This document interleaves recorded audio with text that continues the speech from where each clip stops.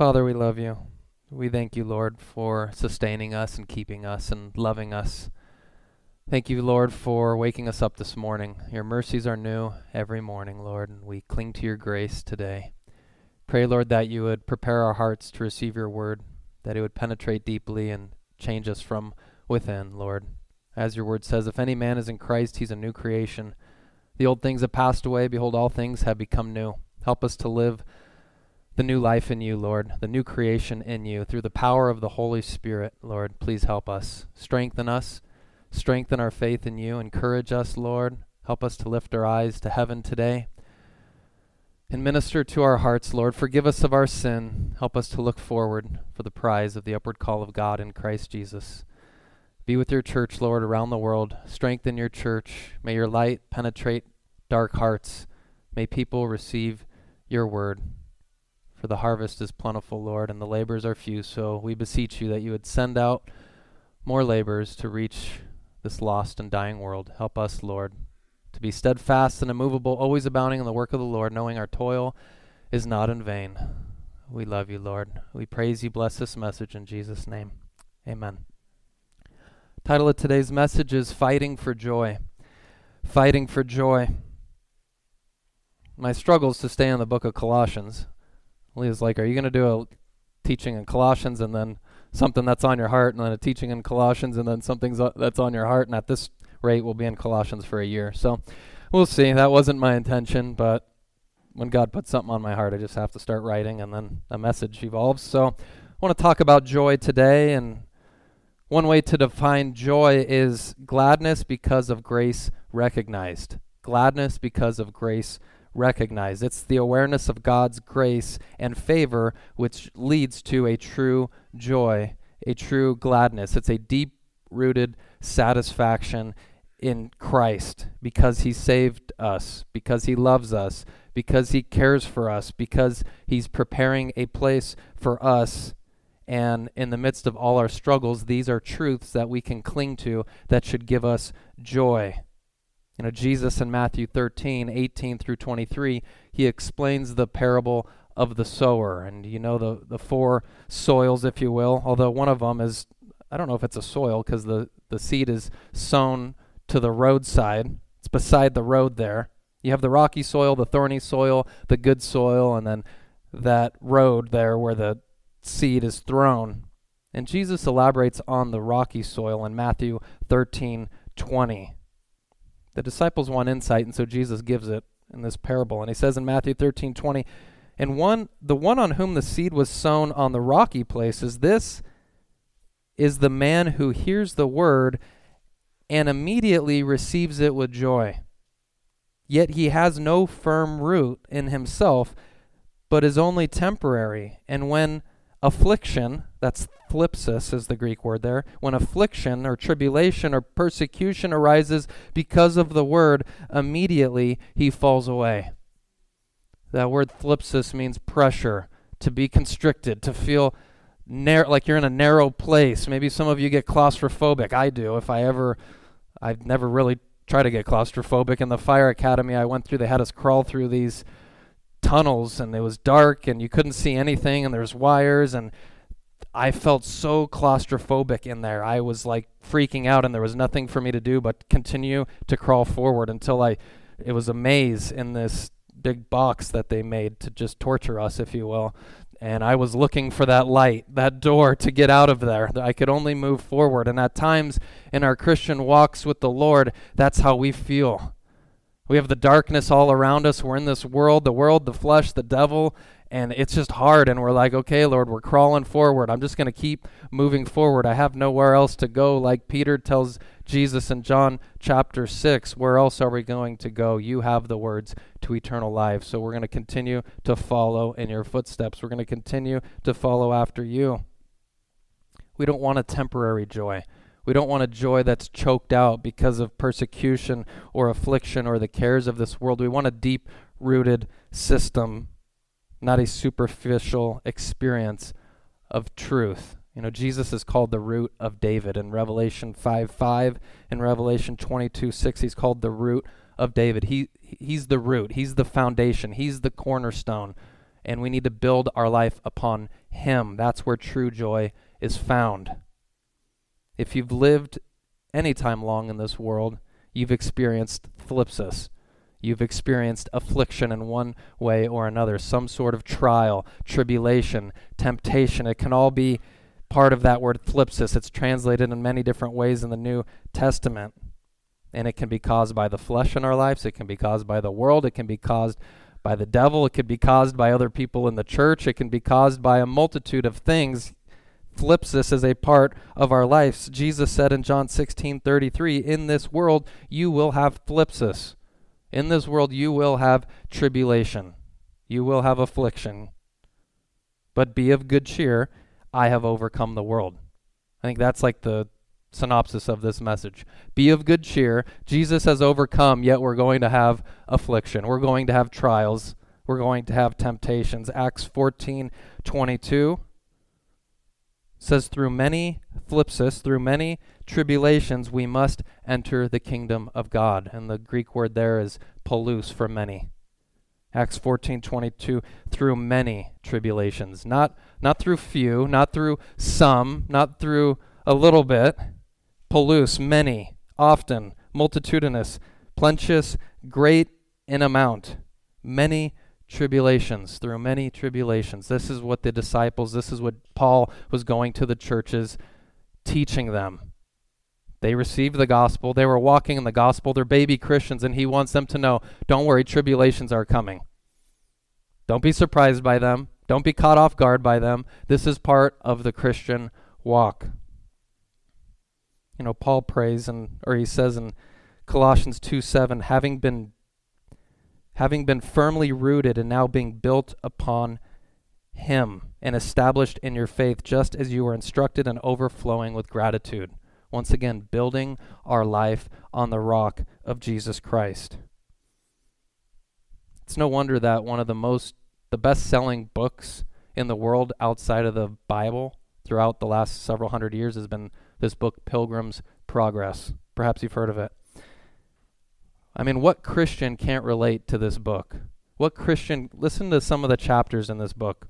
The swamp of despond, the hill of difficulty, timorous and mistrust, battle with Apollyon, the valley of the shadow of death, Vanity Fair, the hill lucre, doubting castle, delectable mountains, the river of death, until finally he's looking at the celestial city. He's got this pack on his back that he can't get rid of.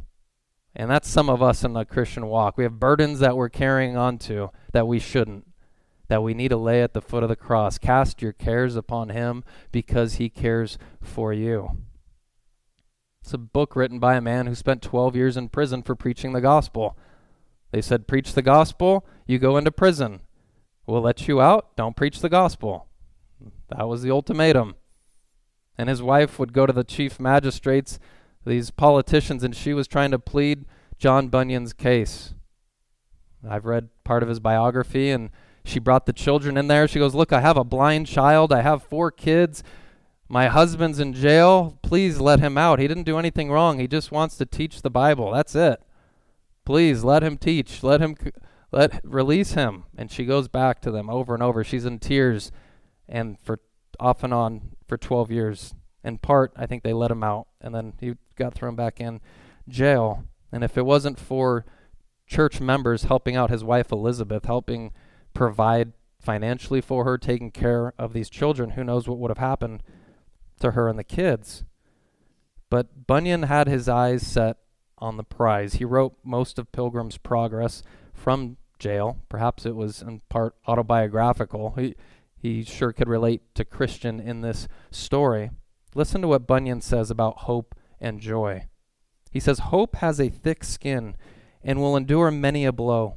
It will put on patience as a vestment and will endure all things, if they be of the right kind, for the joy that is set before it. Hence, patience is called patience of hope, because it is hope that makes the soul exercise long-suffering under the cross until the time comes to enjoy the crown. It sounds awfully like Romans 12:12, rejoicing in hope, persevering in tribulation, devoted to prayer. Hope can flicker and fade in our Christian walk with the Lord because of sin, because of doubt, because we drift from the Lord to places that we probably shouldn't go in our minds and in our hearts, and we don't have perfect joy. We don't have perfect hope at all times. We don't have perfect love because we live in an imperfect world. We live in these sinful fleshly bodies that we're constantly fighting against. That's why we need to fight for joy, because the flesh is fighting against it constantly. We need a deep-rooted Christian joy. And the friends of joy, I guess you could say, are endurance and hope and patience. Because when you don't necessarily feel joy or have joy to the fullest, what are you going to do? Are you going to be patient? Are you going to wait on the Lord? Are you going to cry out to him? Or are you going to turn to sin? Are you going to turn to the flesh? Are you going to give in? I shared this with the guys on Tuesday night.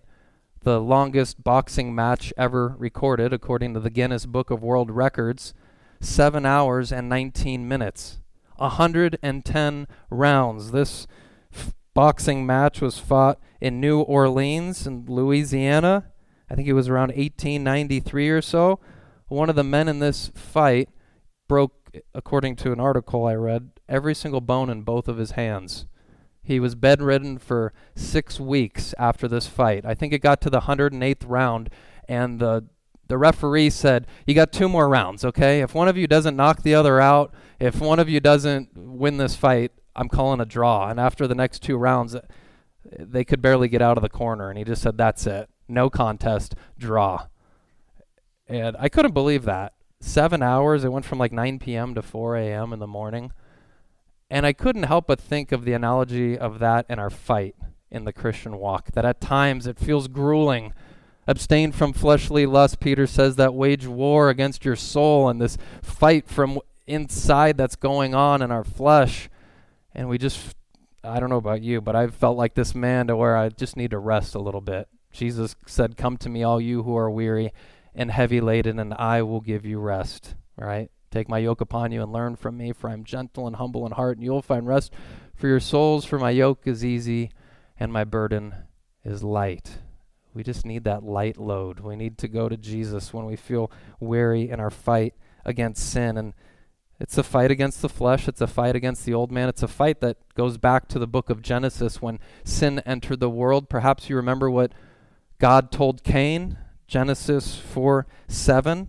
This is what God told Cain. If you do not do well, sin is crouching at the door. Its desire is for you. You must master it.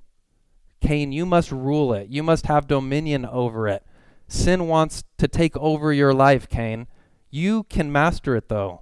You can do well. You can follow me. You can give good sacrifices and conquer sin in your life. And how much more today with the power of the Holy Spirit within us can we conquer sin? Can we conquer flesh? Can we conquer the old man? Too many Christians, I think, it's just the fight gets hard and we're like, I'm just giving in.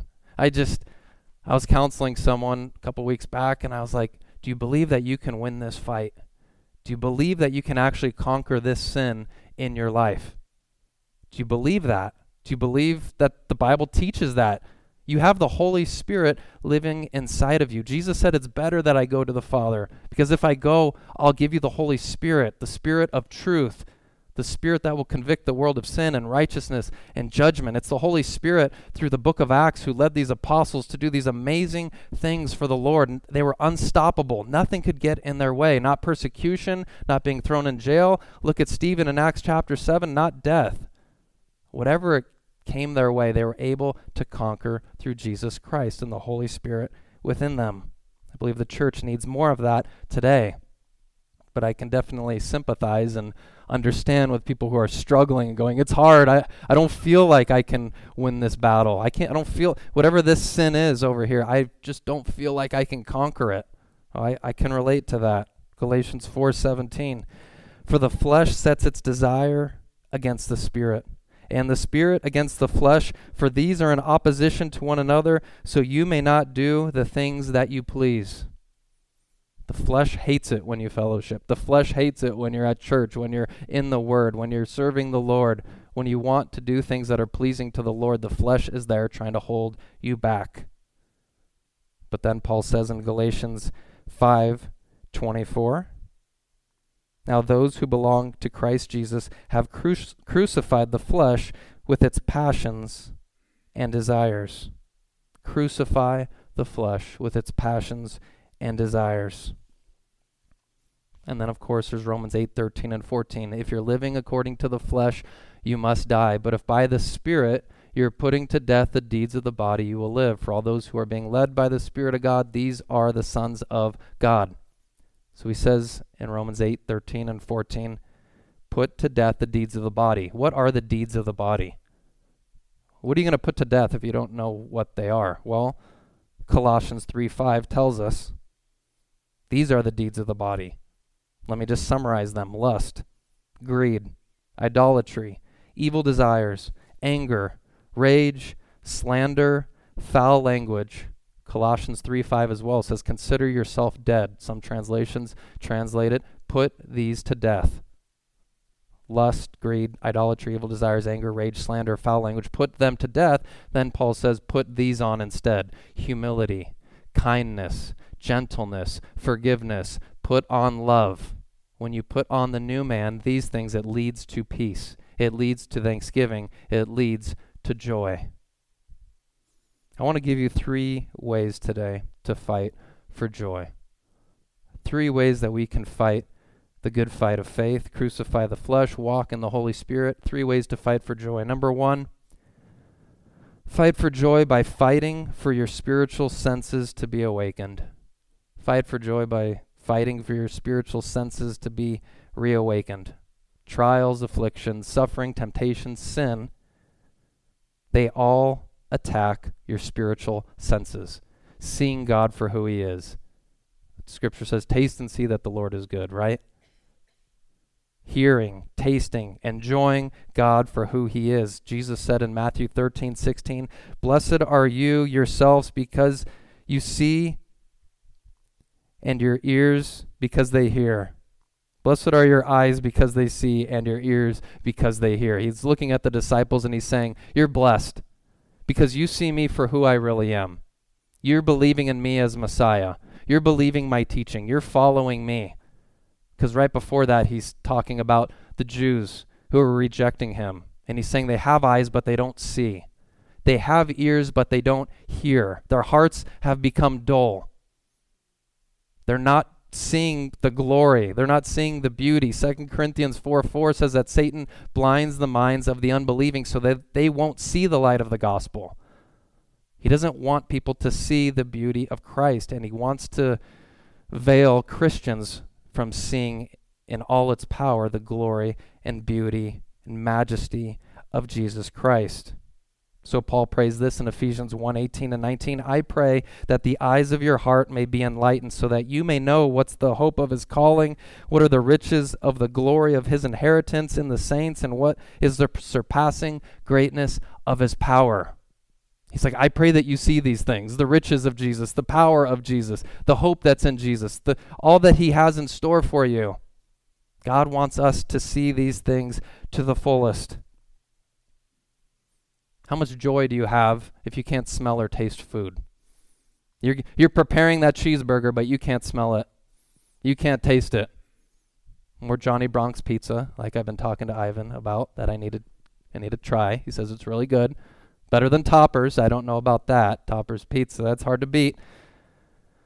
Maybe it's smoked ribs. I had some really good smoked ribs recently from Paul. Thank you.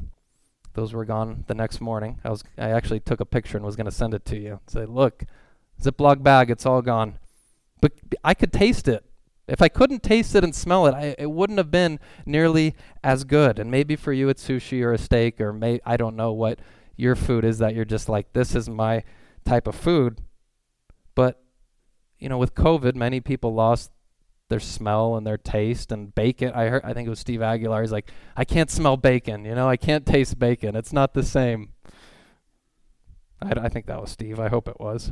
That's embarrassing. But, that's what happens in our spiritual walk with the Lord. Our senses get all out of whack. We don't see God for who he is. And a prime example of this is Psalm 51 with David.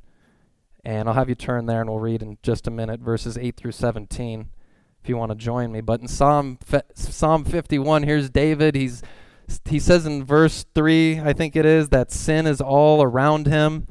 And he's just crying out to God, wash me, purify me, cleanse me. He's crawling. He's begging. He's pleading for mercy. He's a spiritual cripple in this psalm. I mean, lies, adultery, murder.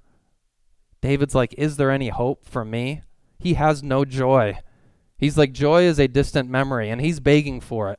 He's begging for joy. He's begging that he could see God for who he is. He's all disoriented. And let's read Psalm 51, verses 8 through 17. See if you can pick up on a couple of these spiritual senses, even right as we begin. Psalm 51:8. Make me to hear joy and gladness. Let the bones which you have broken rejoice. Hide your face from my sins and blot out all my iniquities. Create in me a clean heart, O God, and renew a steadfast spirit within me. Do not cast me away from your presence. Do not take your Holy Spirit from me. Restore to me the joy of thy salvation, and sustain me with a willing spirit. Then I will teach transgressors your ways, and sinners will be converted to you. Deliver me from blood guiltiness, O God, the God of my salvation. Then my tongue will joyfully sing of your righteousness. O Lord, open my lips, that my mouth may declare your praise. For you do not delight in sacrifice, otherwise I would give it. You're not pleased with burnt offering. The sacrifices of God are a broken spirit, a broken and contrite heart, O God, you will not despise. Open my ears that I may hear of your joy, and my mouth that I want to praise you. Open my lips, Lord. I want to praise you. I want to see you. I want a new heart. Create in me a clean heart. Oh God, do you hear the plea? Do you hear the begging? Do you hear him just wanting to be renewed and wanting to have joy in his life? And I love how verse 17 there says the sacrifices of God are a broken spirit. He knows he can sacrifice as many animals, and that's not going to do it. God wants humility. He wants a humble heart. He wants someone who's going to cry out for grace and mercy, and that's right where God will show up. Some say there's 5 senses: sight and taste and smell and hearing and touch, and some say there's a 6th sense, and it's this big word that I was researching. It's proprioception. Some say this is the 6th sense, proprioception. It can be defined as a sense through which we perceive the position and movement of our body, including our sense of equilibrium and balance, kind of understanding your body and its movement and balance. And I just thought of verse 8 at the end of it, where David is saying, let the bones which you have broken rejoice. That there's no equilibrium here. He's not walking. He's barely crawling. He's broken. This Hebrew word for broken there, according to the Benson commentary, it means more than broken. It means to be mashed.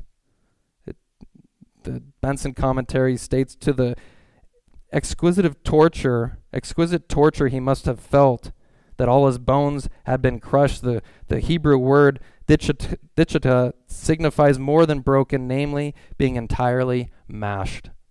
It's like, my bones are mashed. Please, Lord, renew them. Bring them back together so that they can praise you. And it's actually the same Hebrew word used in verse 17, where it says the sacrifices of God are a broken spirit.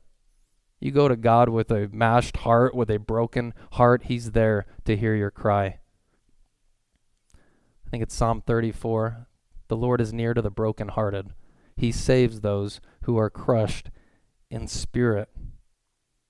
So here's David. He's humbly going before the Lord in this psalm. If you've been a Christian, you can relate to this psalm at one point or another. Psalm 34 is another psalm where David is pleading to see, to taste, to enjoy God. Psalm 34, the psalm that we're memorizing on Tuesday nights as men. Some of us have gotten 2 verses, some 1 verse, some a half of a verse, some maybe 14 verses. Jesse DeStocky, praise the Lord.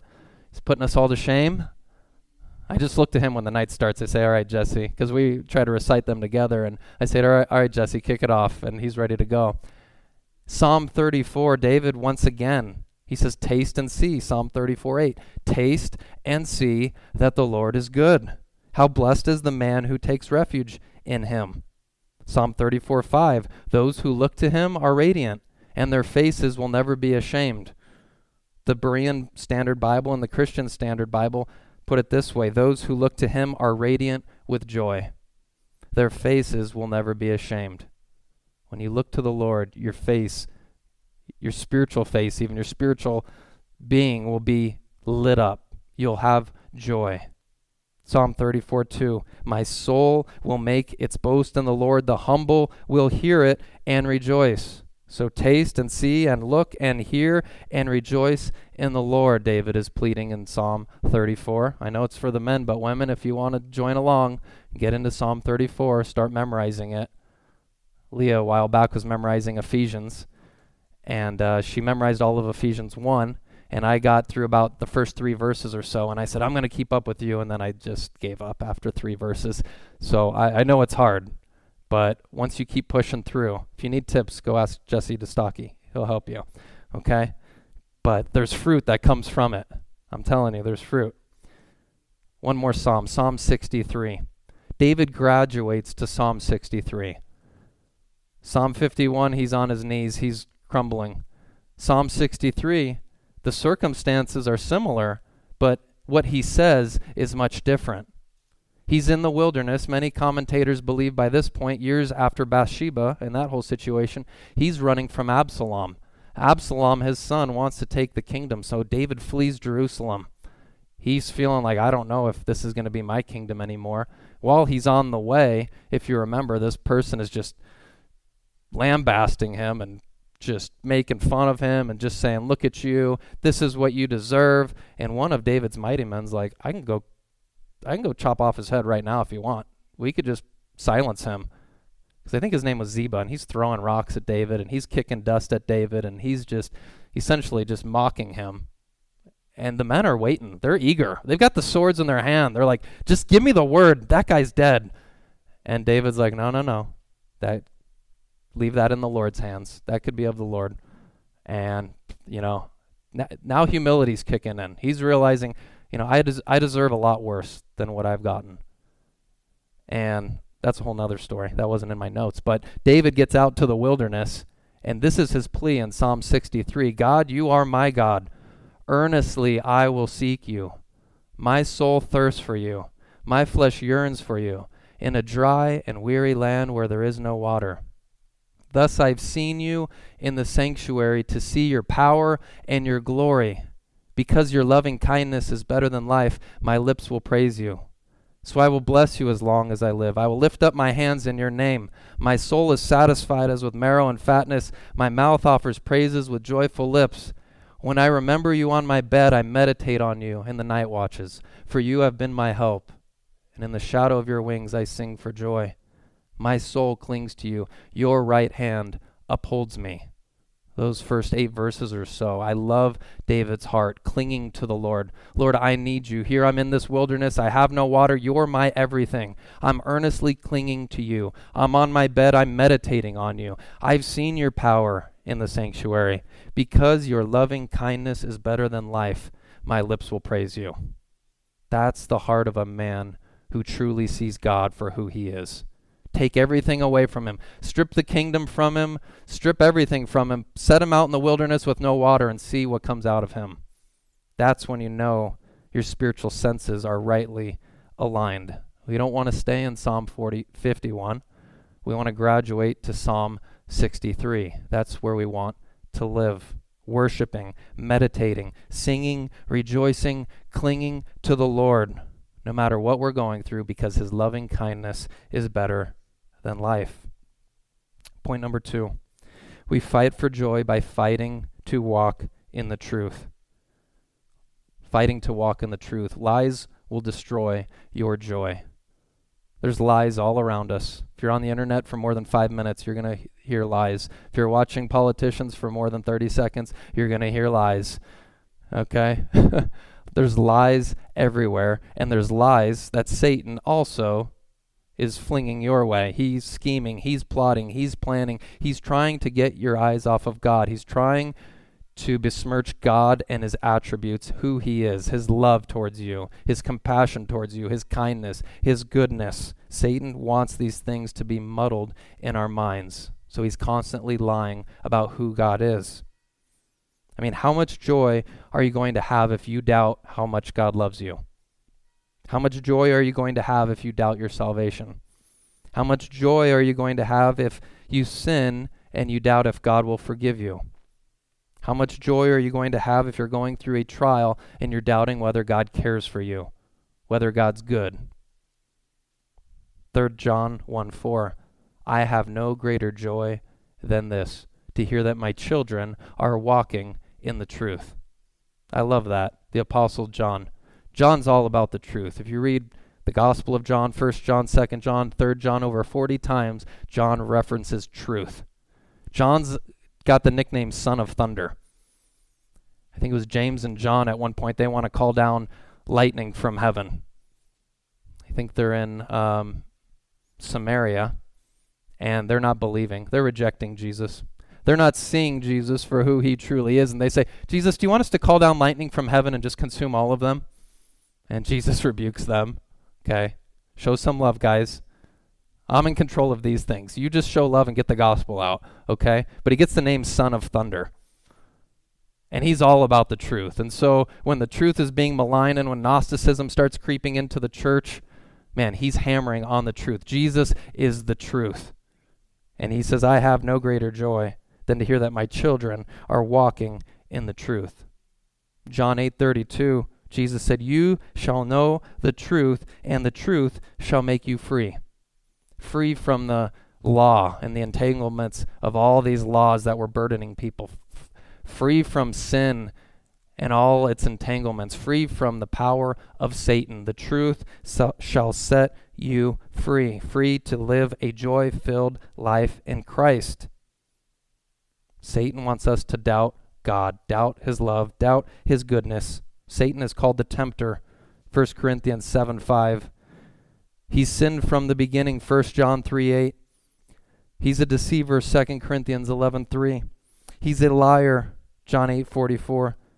He's a thief, John 10:10. Scripture tells us we must resist him. James 4:7, 1 Peter 5:8 and 9. Resist. It's this term that means to stand your ground. Like Jesus, as we read in the men's group on Tuesday night, how Jesus stood his ground against Satan in Matthew chapter 4. And Jesus 3 times says, it is written, Satan, it is written. It is written, man shall not live on bread alone, but on every word that proceeds out of the mouth of God. And 3 times after Jesus quotes from Deuteronomy, then Satan runs. He flees. Resist the devil, he'll flee from you. When you're in that battle, when you're in that attack, that's why we meditate on God's word. That's why we memorize Scripture. So that when Satan's throwing lies your way, he's throwing doubts your way, he's trying to deceive you, you pull out the truth and he flees. Jesus rebukes Satan in Matthew 16:23. Remember, Peter's trying to get Jesus off course. Jesus has set his mind. He's like Flint going to Jerusalem to die on the cross, and Peter says, you're not going over there. Because Jesus showed them, I must go, I must suffer, I must die on the cross. Peter's like, no, Lord. Peter takes him aside. I'm essentially rebuking Jesus, and Jesus says, no, I rebuke you, Satan. Get behind me, Satan. Get out of the way. I must die for the sin of the world. Satan ensnares people, 1 Timothy 3:7. He holds people captive, 2 Timothy 2:26. He seeks someone to devour, 1 Peter 5:8. He disguises himself, 2 Corinthians 11:14. He sows seeds of doubt, Genesis 3:1.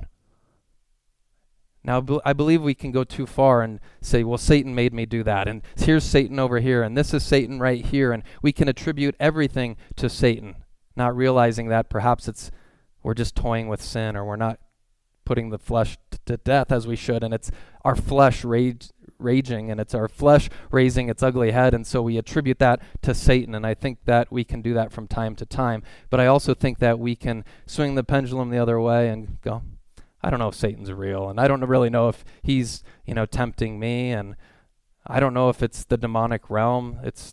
And so I'm trying to find this perfect biblical medium of all these scriptures that talk about Satan scheming and plotting and planning and disguising himself and doing all these things to sweep us away. But Revelation 20 verse 10 says, he will be seized, he will be bound, and he will be thrown into the lake of fire and brimstone. But until then, we have to resist. Until then, we fight because he's trying to outwit us. And 2 Corinthians 2:11 says, we are not ignorant of his schemes. You don't want to be ignorant of the ways that he's trying to knock you off in your faith. So Satan wants you miserable. He wants you depressed. He wants you despairing. He wants you doubting. When you read about in Ephesians 6 the full armor of God, it's not necessarily a text that you think of joy. This is a text of joy. Most pastors or people preaching on that text don't relate it to joy, but I believe it's in a sense a text on joy, Ephesians 6:10 through 19. And why is that? Because the scripture tells us in John 10:10, the thief comes only to steal and to kill and destroy. I have come that you might have life and have it abundantly.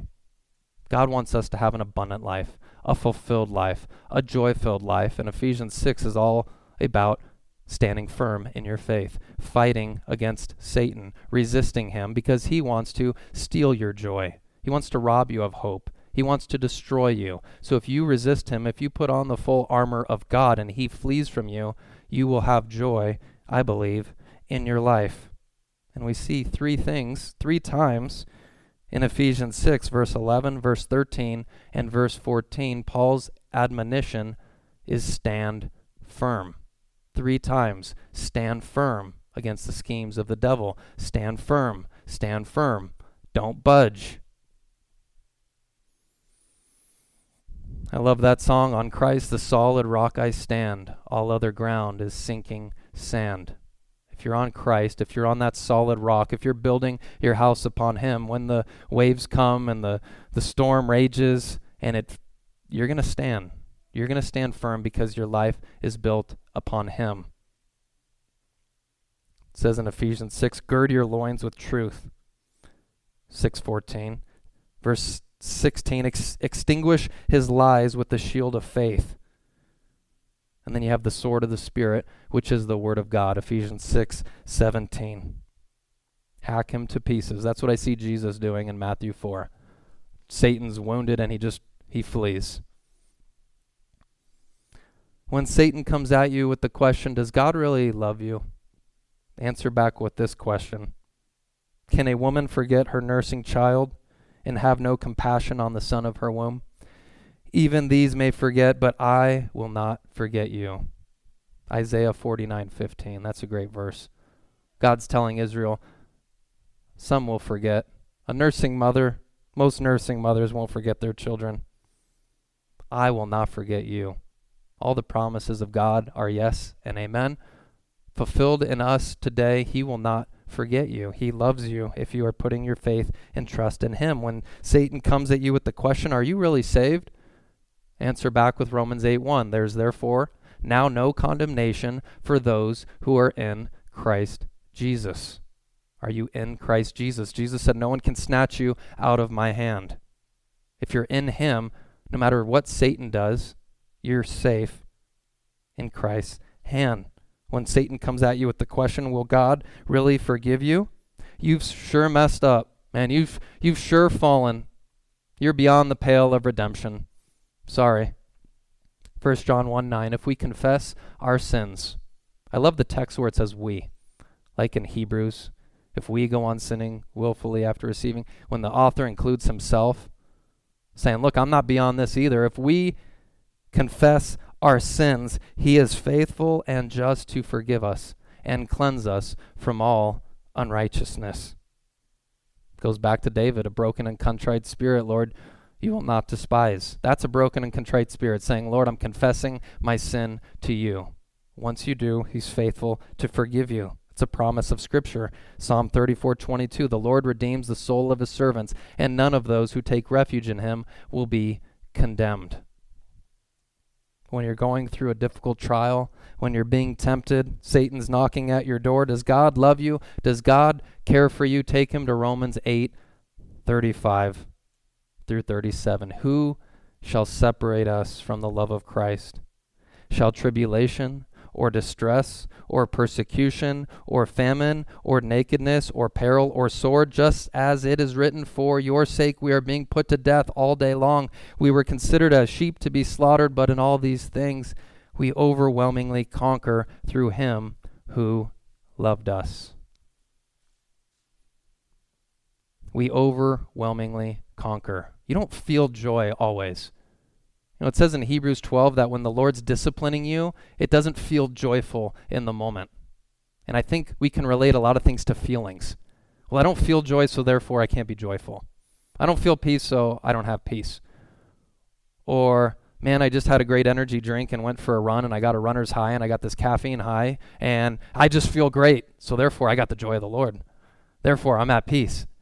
And it's like the feelings follow. The feelings are there. If you have true joy, you are going to feel joy. If you have true peace, you're going to feel peace. If you're walking in the love of the Lord, you're going to feel love. But there are times where it's diminished. There are times where you're being disciplined by the Lord and it hurts. I don't know how much joy Jesus felt when he's in the Garden of Gethsemane and he's saying, Lord, let this cup pass from me. I don't know that he felt a ton of joy right then. I don't know that the feelings were there, but he wasn't going mainly off of feelings. He was going off of truth. He was going off of faith. He was going off of trust. And he's saying, I'm moving forward, Father, with whatever you want me to do. Because he knows obedience leads to joy. And that's why it says, for the joy set before him, he endured the cross, despising the shame, and is seated now at the right hand of the Father. He's experiencing that joy in the fullest right now. And that's my plea today is, though you don't feel joy, though you don't feel peace, though you don't feel love, still pursue the Lord. Still pursue obedience. Still meditate on his word. Still be in fellowship. Still follow him and know that the feelings will come.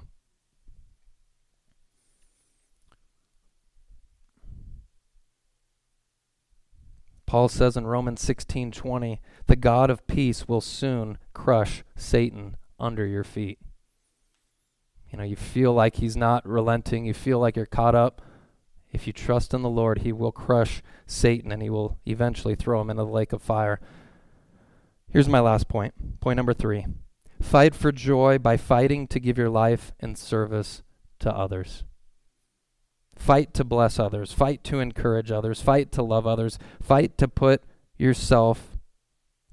others before yourself and to share the joy that you have with others. Our temptation is when we don't have joy to just kind of back off. What do you mean? I don't really have joy to share with anyone, so I'm not going to share anything. Rather than pursuing others. Jesus said it's more blessed to give than to receive. When you bless others, when you pour into others, you will be blessed. Your joy will go up.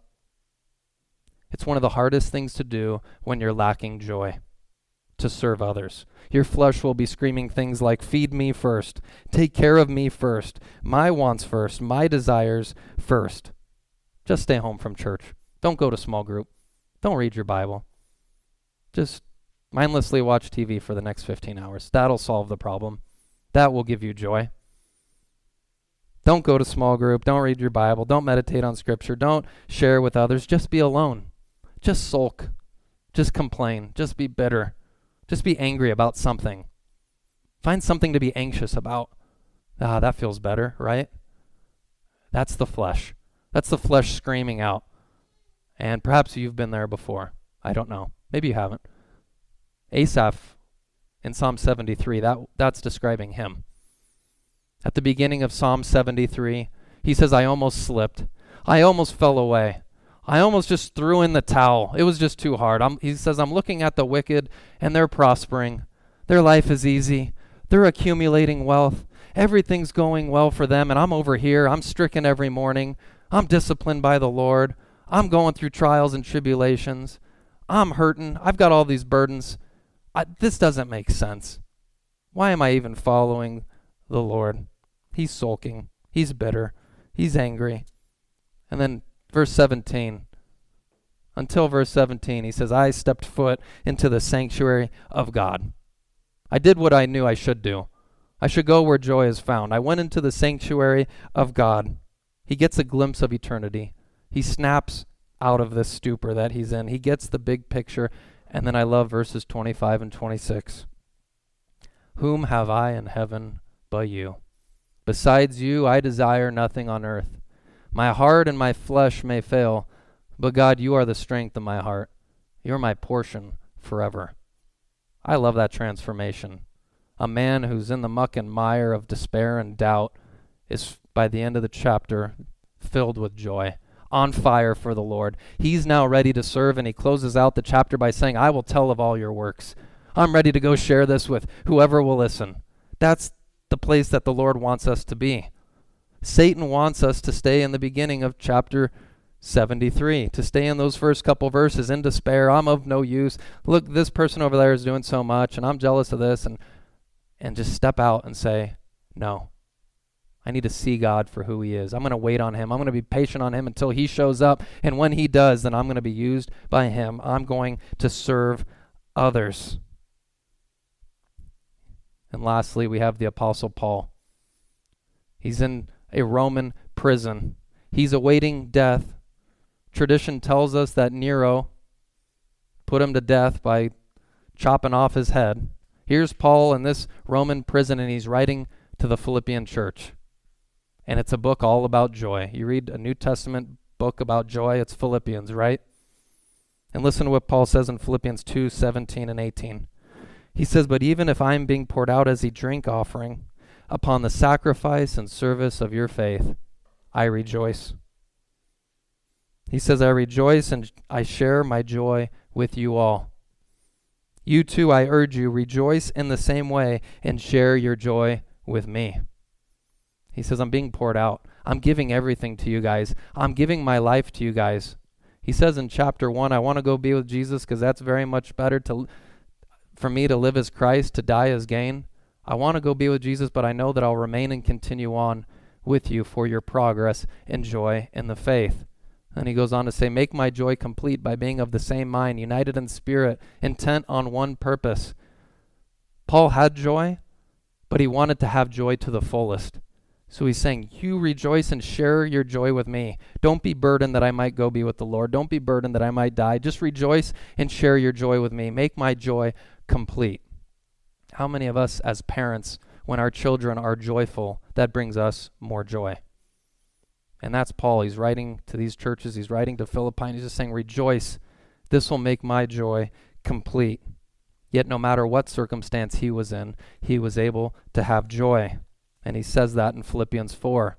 Not that I speak from want. Philippians 4:11 through 13. He tells us the secret. He says, this is the secret to being joyful. Here it is. I'm going to reveal it. Not that I speak from want. I've learned to be content in whatever circumstances I am.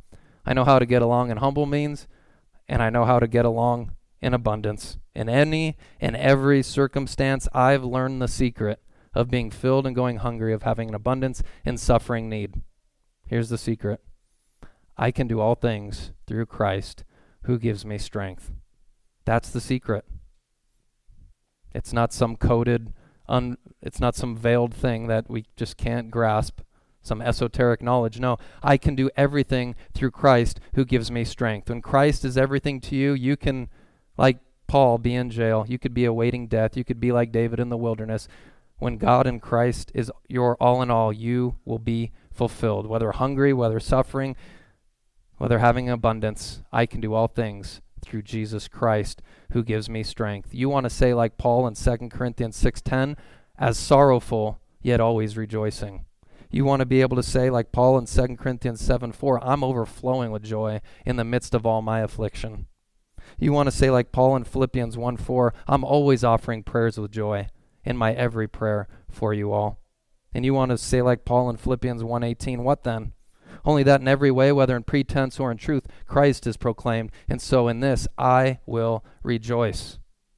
I'm rejoicing in everything, Paul says, because Christ is my strength. So how do you have your spiritual senses renewed? How do you walk in the truth? How do you give your life in service and therefore have joy? The answer is Jesus Christ. Cling to Jesus Christ. Know Jesus Christ. Love Jesus Christ. Live for Jesus Christ. Preach Christ. Exalt Christ. Find encouragement in Christ. Have the attitude of Christ. Confess Christ.